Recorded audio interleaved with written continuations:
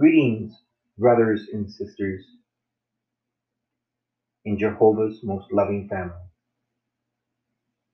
My name is Joseph, a son of Jehovah. That's a nice sound to it, doesn't it? That you are a son or daughter of the most loving Heavenly Papa there is. Thank you for tuning into today's podcast. I pray that it blesses you with helping you to develop a closer, loving relationship with our Heavenly, loving Papa, Jehovah, our big brother, Jesus Christ, and our most amazing mentor, the Holy Spirit. Today's episode is entitled, Why We All Need. The Father is the one who judges you by what you do. 1 Peter 1, verse 17. The Holy Bible, the New Life Version. We all come from dysfunctional families. That is why we all need Christ. Yes, we all have inherited addictions like alcoholism and bad traits like stubbornness, but that does not excuse our behavior.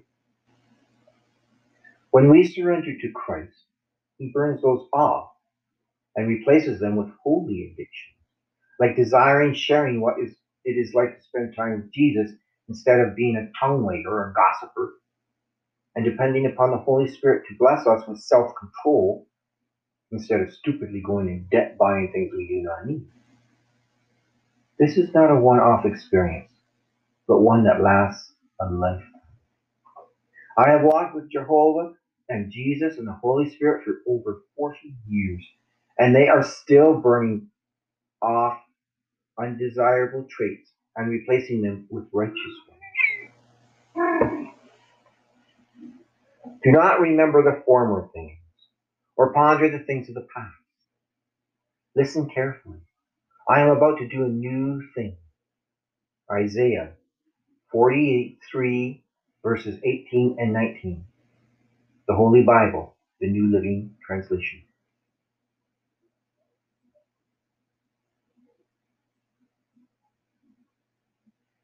Now do not be discouraged when those around you, especially family and old friends, laugh at you when you begin this transformation experience. Many will vilify you and hate you. You will have to walk away from them and towards Christ. You are responsible unto Christ for your actions, not them. Above all the grace and gifts that Christ gives to his beloved is that of overcoming self. Francis of Assisi. It is extremely difficult, but the big three are there to help you, encourage you, and guide you.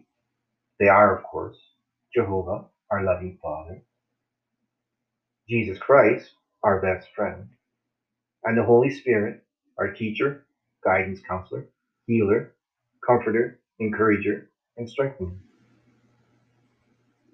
Self is the opaque veil that hides the face of God from us. It can be removed only in spiritual experience, never by mere instruction. A. W. Tozer. Listen to them as they guide you on the difficult road to heaven's gate, instead of those that are on the highway to hell. Do you get excited about investing the time, talent, and resources God has given you this day, so that on that day you will hear him say, "Well done, good and faithful servant"? Terry A. Parker. I do not care what he says, she says, or they say. I care what Christ says, and then obeying his wise voice. Joseph, a son of Jehovah. Let's say a prayer.